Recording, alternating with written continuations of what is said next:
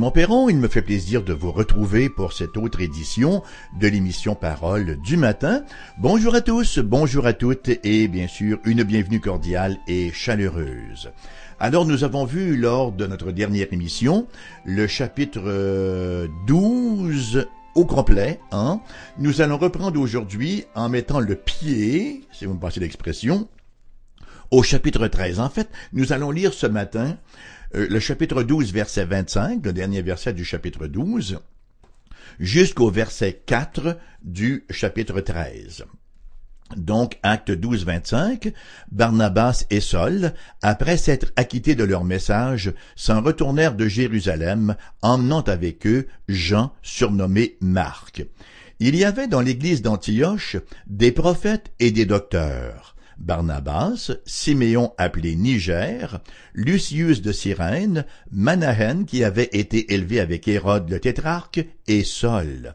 Pendant qu'ils servaient le Seigneur dans leur ministère et qu'ils jeûnaient, le Saint-Esprit dit « Mettez-moi à part Barnabas et Saul, pour l'œuvre à laquelle je les ai appelés. » Alors, après avoir jeûné et prié, ils leur imposèrent les mains et les laissèrent partir. Barnabas et Saul, envoyés par le Saint-Esprit, descendirent à Séleucie et de là ils s'embarquèrent pour l'île de Chypre. Alors une courte péricope ce matin, ça ne veut pas dire qu'elle n'est pas quand même pleine de grandes vérités. J'ai intitulé le partage d'aujourd'hui « L'appel au ministère ». Oh là là, l'appel au ministère.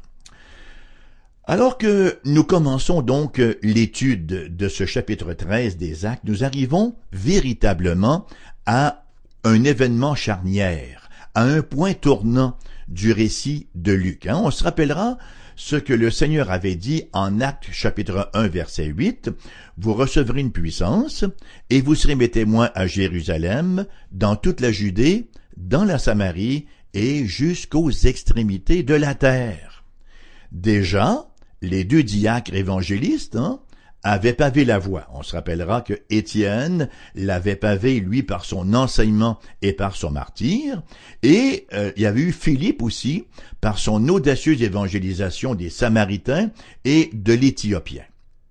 Et il en va ainsi des deux conversions majeures que Luc nous rapporte par la suite, à savoir celle de Paul et de sa commission envers les gentils, et celle de Corneille, par le biais du ministère de l'apôtre Pierre.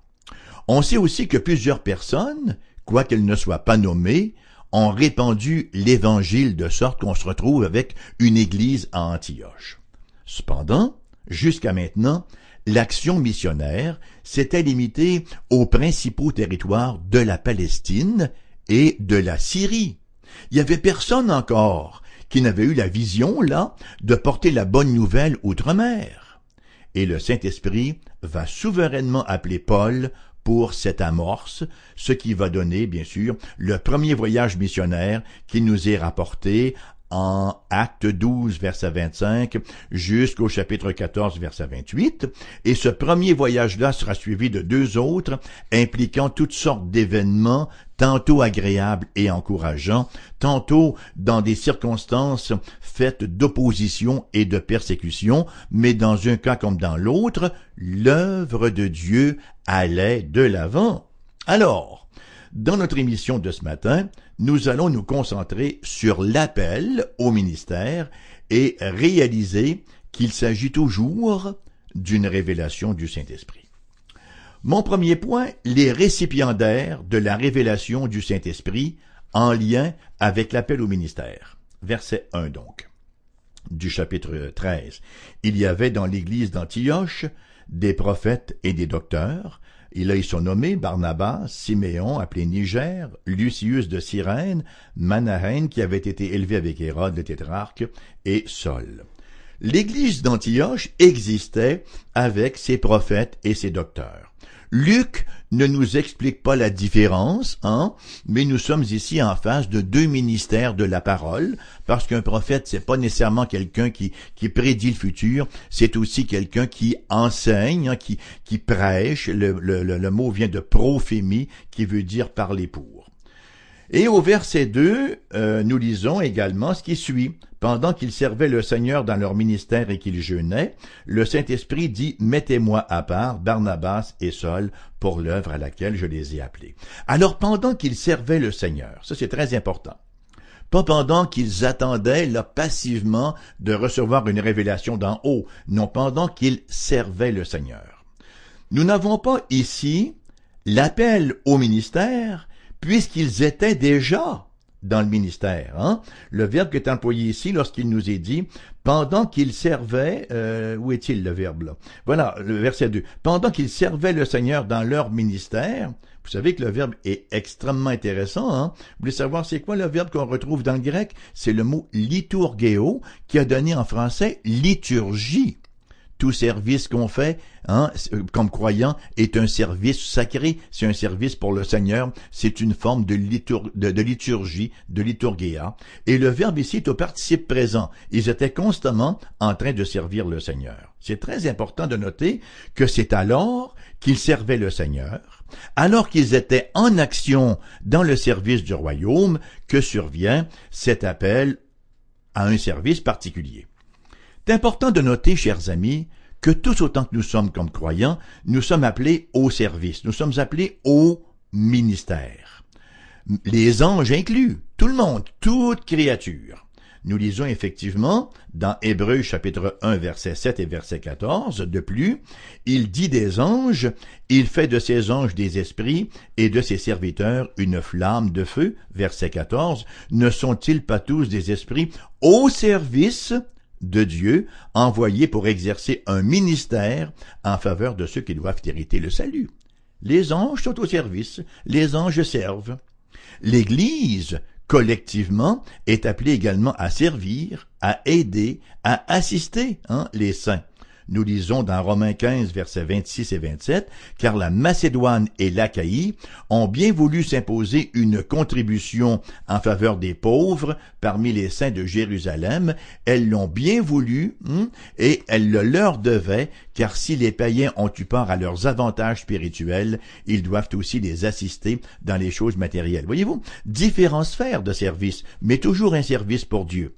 Ils avaient profité, ces gens-là, de services spirituels, de ministère spirituel, et maintenant, ils servaient également, en retour, l'Église de Jérusalem dans un ministère au niveau des choses matérielles. Vous savez que même les incrédules, même les non-croyants, sont appelés au service. Pensons aux magistrats, par exemple, en Romains 13, 6. C'est aussi pour cela que vous payez les impôts, car les magistrats sont des ministres de Dieu, entièrement appliqués à cette fonction. La mission représente certainement un service pour Dieu. Dans Romains chapitre 15, verset 16, l'apôtre de dire « La grâce que Dieu m'a faite d'être ministre de Jésus-Christ parmi les païens, je m'acquitte du divin service de l'évangile de Dieu, liturgos, je m'acquitte de la liturgie de l'évangile de Dieu, le service sacré devant Dieu. » Même l'adoration, qui est un rituel juif, représente une forme de service. Zacharie, le père de Jean-Baptiste, dans Luc chapitre 1, verset 23, il nous est rapporté à son sujet, lorsque ces jours de service, ces jours de liturgia, furent écoulés, il s'en alla chez lui. Hébreux chapitre 10, verset 11, étant dit que tout sacrificateur fait chaque jour le service et offre souvent les mêmes sacrifices liturgéo pour faire le service. Et ici encore, en 13, 2, comme on vient de le lire, pendant qu'il servait, c'est le verbe liturgéo. Tout ceci pour dire que nous sommes tous appelés au service de Dieu. La grâce du salut, en quelque sorte, c'est synonyme de grâce du service. En fait, le discipulat, le fait d'être disciple, se mesure par les choses pour lesquelles nous avons du temps. Le ministère, le service, consiste à servir selon les besoins que je vois présentement. La meilleure façon de rater des opportunités futures, c'est d'ignorer les opportunités présentes. C'est de dire, oh non, moi je suis pas appelé à ça, je vois bien qu'il y a un besoin, mais je suis pas appelé à ça, j'attends que le Seigneur ouvre une porte de ministère pour moi tout seul. L'avancement dans le royaume, vous savez, ce n'est pas une escalade, mais c'est une descente. L'avancement dans le royaume, ce n'est pas un escalier ou des marches qui nous conduisent de podium en podium, mais c'est une échelle qui descend et qui nous conduit tout en bas au quartier des serviteurs. Permettez-moi de vous donner un programme en 3 points qui vous assure de manquer votre appel. Si vous voulez passer à côté de votre appel, voici un programme en 3 points qui certainement ne manquera pas de vous faire réaliser votre idéal. Premièrement, croire que mon appel au service est encore à venir. Nous servons maintenant. Dès qu'un croyant vient au salut, il devient de facto serviteur. Donc, premier point du programme pour manquer son appel, croire que mon appel au service est encore à venir. Deuxièmement, décider que vous ne savez pas ce qu'est votre appel. Et troisièmement, asseyez-vous et attendez l'appel du Seigneur. Avec ça, vous ne risquerez pas de recevoir un appel, mais vous êtes absolument persuadé de passer à côté. Si vous mettez en pratique ces 3 points, vous êtes assuré de manquer votre appel au service. C'est vrai que l'appel se peaufine, l'appel se précise, l'appel même va aller à se spécialisant, mais c'est dans le service de tous les jours que cela se fait. Donc, mon premier appel, il est où, c'est quoi? C'est lorsque je vois un besoin. Mon deuxième point maintenant. Alors, on a vu premièrement les récipiendaires de la révélation du Saint-Esprit en lien avec l'appel au ministère. Ici, nous verrons l'essence de la révélation du Saint-Esprit eu égard à l'appel au ministère. C'était, faut bien le dire, comme appel assez vague et assez général, l'appel que Paul et Barnabas ont reçu. La nature de la tâche à laquelle le Saint-Esprit appelait Barnabas et Saul n'était pas spécifiée, et ça ne n'est pas sans nous rappeler l'appel d'Abraham dans l'Ancien Testament. Nous lisons effectivement au livre de la Genèse, chapitre 12, verset 1, « L'Éternel dit à Abraham, « Va-t'en de ton pays, de ta patrie et de la maison de ton père, dans le pays que je te montrerai. » Il en dit pas long, Voilà ce qui va se produire, tout ce que tu as à savoir présentement. Tu n'as pas besoin de GPS, je vais m'en charger moi-même.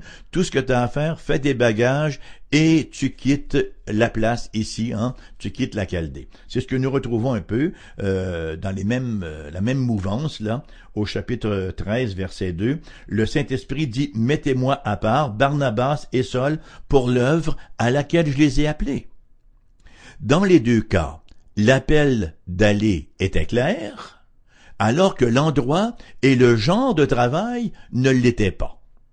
Dans les deux cas, la réponse à l'appel de Dieu exigeait un pas de foi. Voyez-vous, lorsqu'on sert le Seigneur, il y a une dimension aventureuse dans le service du Seigneur. C'est une aventure parce que on ne sait pas toujours ce qui va arriver d'avance. C'est ce qui fait que c'est excitant, Parfois, c'est déconcertant même. Souvent déconcertant, mais c'est une aventure extraordinaire.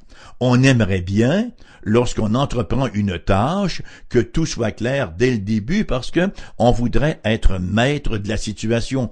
On se sent insécure lorsqu'on n'est pas en contrôle. Mais c'est rarement le cas. On est rarement en contrôle, sinon jamais en contrôle, et la raison est simple, c'est qu'on n'a jamais une vision claire, précise et complète de la réalité. Nous formulons toutes sortes de projets. Nous ébauchons quantité de projets qui se réalisent rarement de la manière dont on les avait planifiés. Mon bon ami Dr. Fred Malone, qui est pasteur à Clinton, en Louisiane, dit souvent « Lorsque les choses vont bien, elles ne vont jamais aussi bien qu'elles le paraissent. Et lorsque les choses vont mal, elles ne vont jamais aussi mal qu'elles le paraissent. » Vous voyez, il y a beaucoup trop de détails, de ramifications potentielles dans toute situation pour que nous puissions prétendre en connaître les tenants et les aboutissants. Dieu seul est qualifié pour ce genre de tâche-là, d'où l'impératif de notre foi. Et mon troisième point maintenant, le mode de révélation du Saint-Esprit en révélation avec l'appel. Alors, je vous rappelle mon premier point qui était les récipiendaires de la révélation du Saint-Esprit en lien avec l'appel au ministère. Mon deuxième point, l'essence de la révélation du Saint-Esprit eu égard à l'appel au ministère. Et troisièmement, le mode de révélation du Saint-Esprit en relation avec l'appel au ministère. Comment le Saint-Esprit a-t-il révélé cet élément de la volonté divine quant au service de Barnabas et de Saul? Bon, en toute honnêteté, cela ne nous est pas rapporté. Il nous est dit que le Saint-Esprit a dit. Il est possible que le Saint-Esprit ait parlé à l'Église par la bouche d'un prophète. Il y avait des prophètes dans l'Église, nous est-il rapporté. Cependant, le scénario le plus vraisemblable, c'est que ce même Saint-Esprit a communiqué une conviction intérieure profonde dans le cœur des gens qui étaient là et qui servaient le Seigneur. Quoi qu'il en soit, ils ont donc reçu cette illumination, cette conviction, et quelle a été leur première réaction? Ça a été de prier et de jeûner. Il nous est permis de croire qu'ils ont fait cela, prier et jeûner, bien sûr, pour s'assurer que c'était bien la volonté de Dieu, qu'ils avaient bien compris, en même temps qu'ils ont très certainement aussi imploré la bénédiction du Seigneur sur le ministère de Barnabas et de Saul. Et on peut voir ici l'intensité de la prière de ses frères. Non seulement prient-ils, mais ils accompagnent leur prière de jeûne. Voyez, on cherchait vraiment la face de Dieu dans cette situation-là et on ne veut pas se laisser distraire par le besoin de préparer des repas et de jeûner. On se donne de préparer des repas et de les manger. On jeûne et on se donne tout entier à la prière. Et au verset 3, nous assistons à l'ordination des deux candidats. Alors, après avoir jeûné et prié, ils leur imposèrent les mains et les laissèrent partir. Voilà, c'est l'ordination. L'ordination, c'est la confirmation. En fait, c'est la reconnaissance par l'Église que quelqu'un est appelé par Dieu à un ministère particulier. Ce n'est pas l'Église qui décide que quelqu'un va avoir tel et tel ministère, mais c'est l'Église qui reconnaît que Dieu appelle cette personne-là à tel ou tel ministère. Reconnaître quelqu'un, par exemple, pour un office d'ancien ou de diacre, ne se fait pas sur la base d'un concours de popularité. Ça doit impérativement s'inscrire dans la prière et pour éviter toute distraction, comme je le mentionnais précédemment, qu'ont fait les gens d'Antioche, ils se sont même adonnés au jeûne. Nous voyons par ailleurs que Dieu parle par l'Église. On a parlé lors des missions précédentes de l'aspect objectif de l'appel. Eh bien, cet aspect objectif-là, c'est la confirmation de l'appel, c'est le Saint-Esprit qui confirme au cœur des croyants de la congrégation la réalité de l'appel de quelqu'un. On se rappellera dans Actes, chapitre 9, verset 6, lorsque Paul se retrouve KO sur la route de Damas, il nous est rapporté, tremblant et saisi d'effroi, il dit « Seigneur, que veux-tu que je fasse ?» Le Seigneur aurait bien pu lui dire, je vais tout te dire ça, mon petit Paul, parce que là, tu me sembles très, très attentif, laisse-moi te raconter ce que va être ton ministère. Pas du tout. Le Seigneur lui dit, lève-toi, entre dans la ville, va dans la rue qu'on appelle la droite, et là, on te dira ce que tu dois faire. Lève-toi, va vers l'église, et on va t'assurer une direction. Eh oui, l'église. L'Église, malgré toute son hommerie, malgré toutes ses carences, demeure un canal par lequel Dieu révèle sa volonté. À cet effet, il nous faut nous demander quel impact l'Église a-t-elle sur ma vie? Et cela nous amène également à réfléchir très sérieusement sur le genre d'Église à laquelle je vais m'associer. C'est très intéressant de voir parfois les raisons qui poussent les gens à se chercher une église. J'essaie de voir si le parking est assez grand, si les bancs sont bien rembourrés, si j'aime les chants, s'il y a des programmes pour les dames, des programmes pour les plus jeunes, des programmes pour les enfants. Je vais essayer de voir si il y a une vie de communauté intéressante là, si on va pouvoir, on s'ennuiera pas trop là-dedans, hein. Alors que les trois critères fondamentaux d'une bonne Église, les trois qualités, les trois caractéristiques que le Seigneur nous donne, que la parole nous donne d'une vraie Église, c'est le caractère central de la parole de Dieu premièrement. Deuxièmement, là où les ordonnances, ou les sacrements, si vous voulez, il y en a deux, baptême et communion, Sainte-Sainte, sont observés, et là où on pratique également la discipline ecclésiastique, voyez-vous, le reste est secondaire. Alors, puisque j'appartiens à l'Église, et que j'ai une telle responsabilité envers l'Église, il est extrêmement important de réfléchir sur le genre d'Église à laquelle je vais m'associer. Est-ce que la parole y est centrale? Est-ce qu'elle est correctement exposée? Est-ce que l'agir et le discours de cette Église-là sont guidés par cette même parole? Vous savez, c'est très important de noter que ça vaut, bien sûr, pour aujourd'hui encore.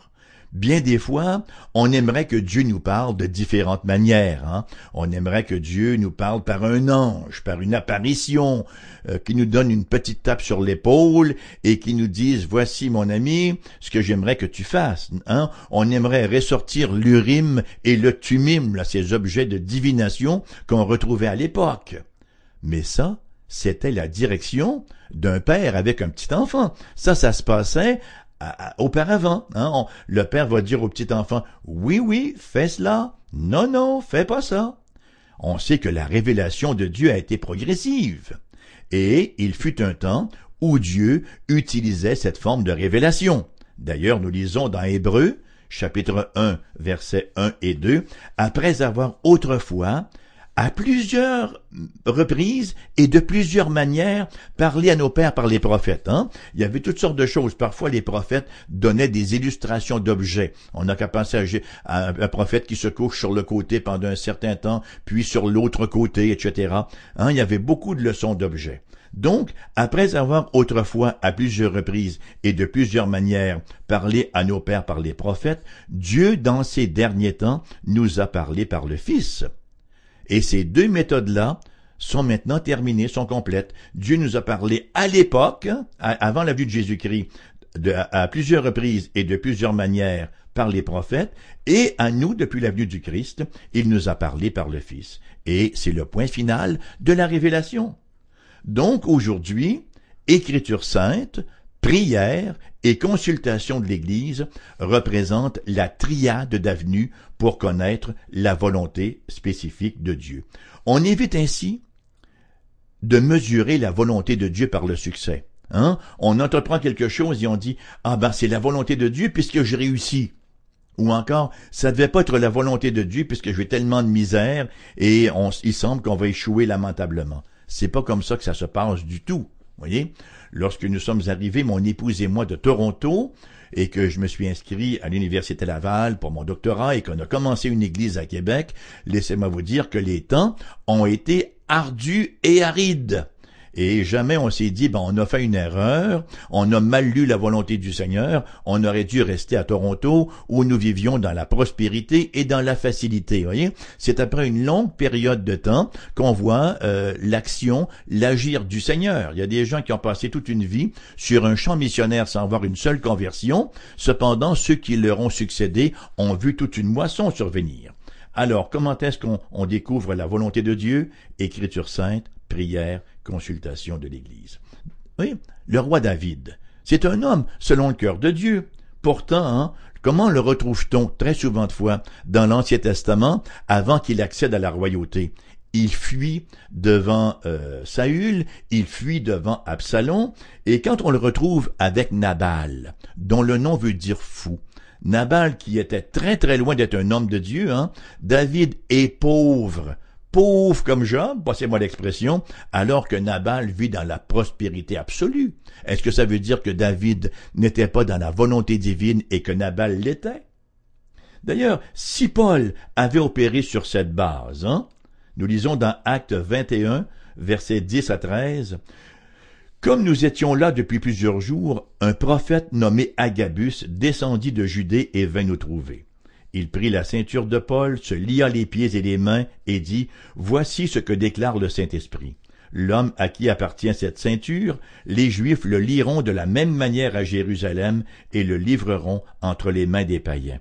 Quand nous entendîmes cela, nous et ceux de l'endroit, nous priâmes Paul de ne pas monter à Jérusalem. Alors il répondit, « Que faites-vous en pleurant et en me brisant le cœur? Je suis prêt non seulement à être lié, mais encore à mourir à Jérusalem pour le nom du Seigneur Jésus. » Si Paul n'avait pas été fidèle à son appel, on n'aurait pas eu de prédication devant la multitude au temple, il n'aurait pas rendu témoignage devant le Sanhédrin, devant les gentils et devant l'empereur.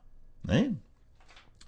Et quatrièmement, et nous allons conclure là-dessus, la commission vient du Saint-Esprit. Nous lisons effectivement au verset 4, Barnabas et Saul envoyés par le Saint-Esprit.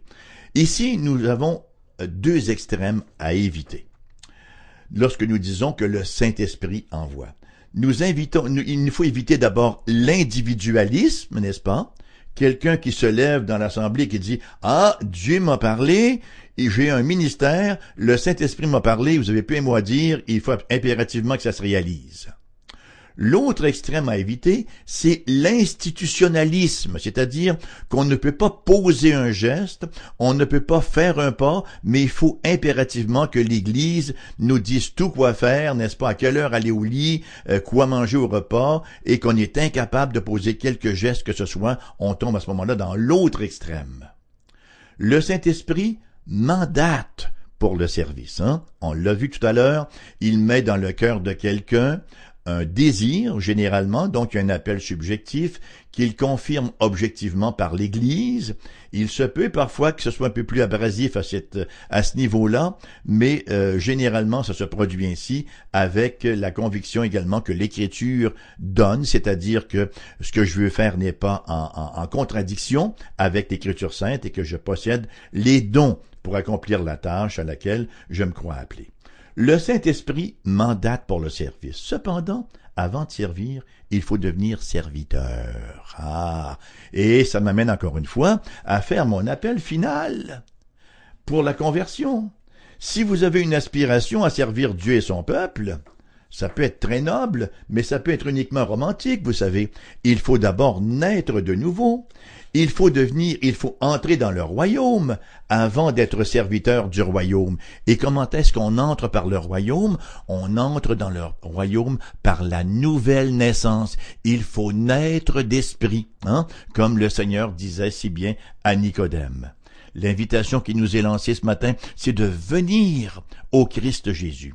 C'est de venir dans la reconnaissance que je suis un pécheur perdu, que j'ai vécu le dos tourné à Dieu, que je mérite sa colère. Mais lui, dans sa bonté, parce que je suis incapable maintenant de me racheter par quelque bonnes œuvres que ce puisse être. Mais lui, dans sa bonté, notre Dieu, il a envoyé son Fils unique, la deuxième personne de la Sainte Trinité, le Seigneur Jésus, qui a vécu une vie de perfection sur cette terre. Il est le seul homme, le Dieu qui s'est fait homme, le seul homme qui ait pleinement, parfaitement accompli la volonté de Dieu, donc qui mérite d'aller au ciel, le seul qui a gagné par ses œuvres le ciel. Et pourtant, c'est lui qui ira mourir en croix. Il n'ira pas mourir pour ses propres péchés, il n'y en a pas de péché. Cependant, si par la foi, nous nous identifions à lui, la justice du Seigneur Jésus-Christ est placée à notre compte et nos péchés sont placés sur la croix du Christ Jésus et sont ainsi expiés. Et nous passons de facto du rang de pécheur.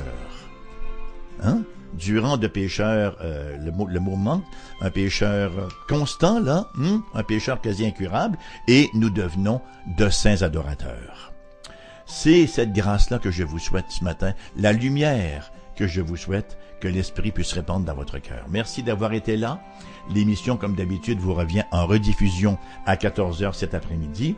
Vous voulez nous écrire à ERBQ, casier postal 40088, Québec, QCG1H2S5.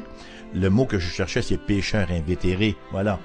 Le numéro de téléphone pour les gens de la région de Québec, 418-688-0506. Pour les gens ailleurs en province, numéro sans frais le 1-877-659-0251. Visitez notre site internet foifm.com et vous y aurez également notre adresse courriel. Merci d'avoir été là. Bonne journée sous le regard de Dieu et que la paix du Seigneur vous remplisse jusqu'à la toute plénitude. À bientôt.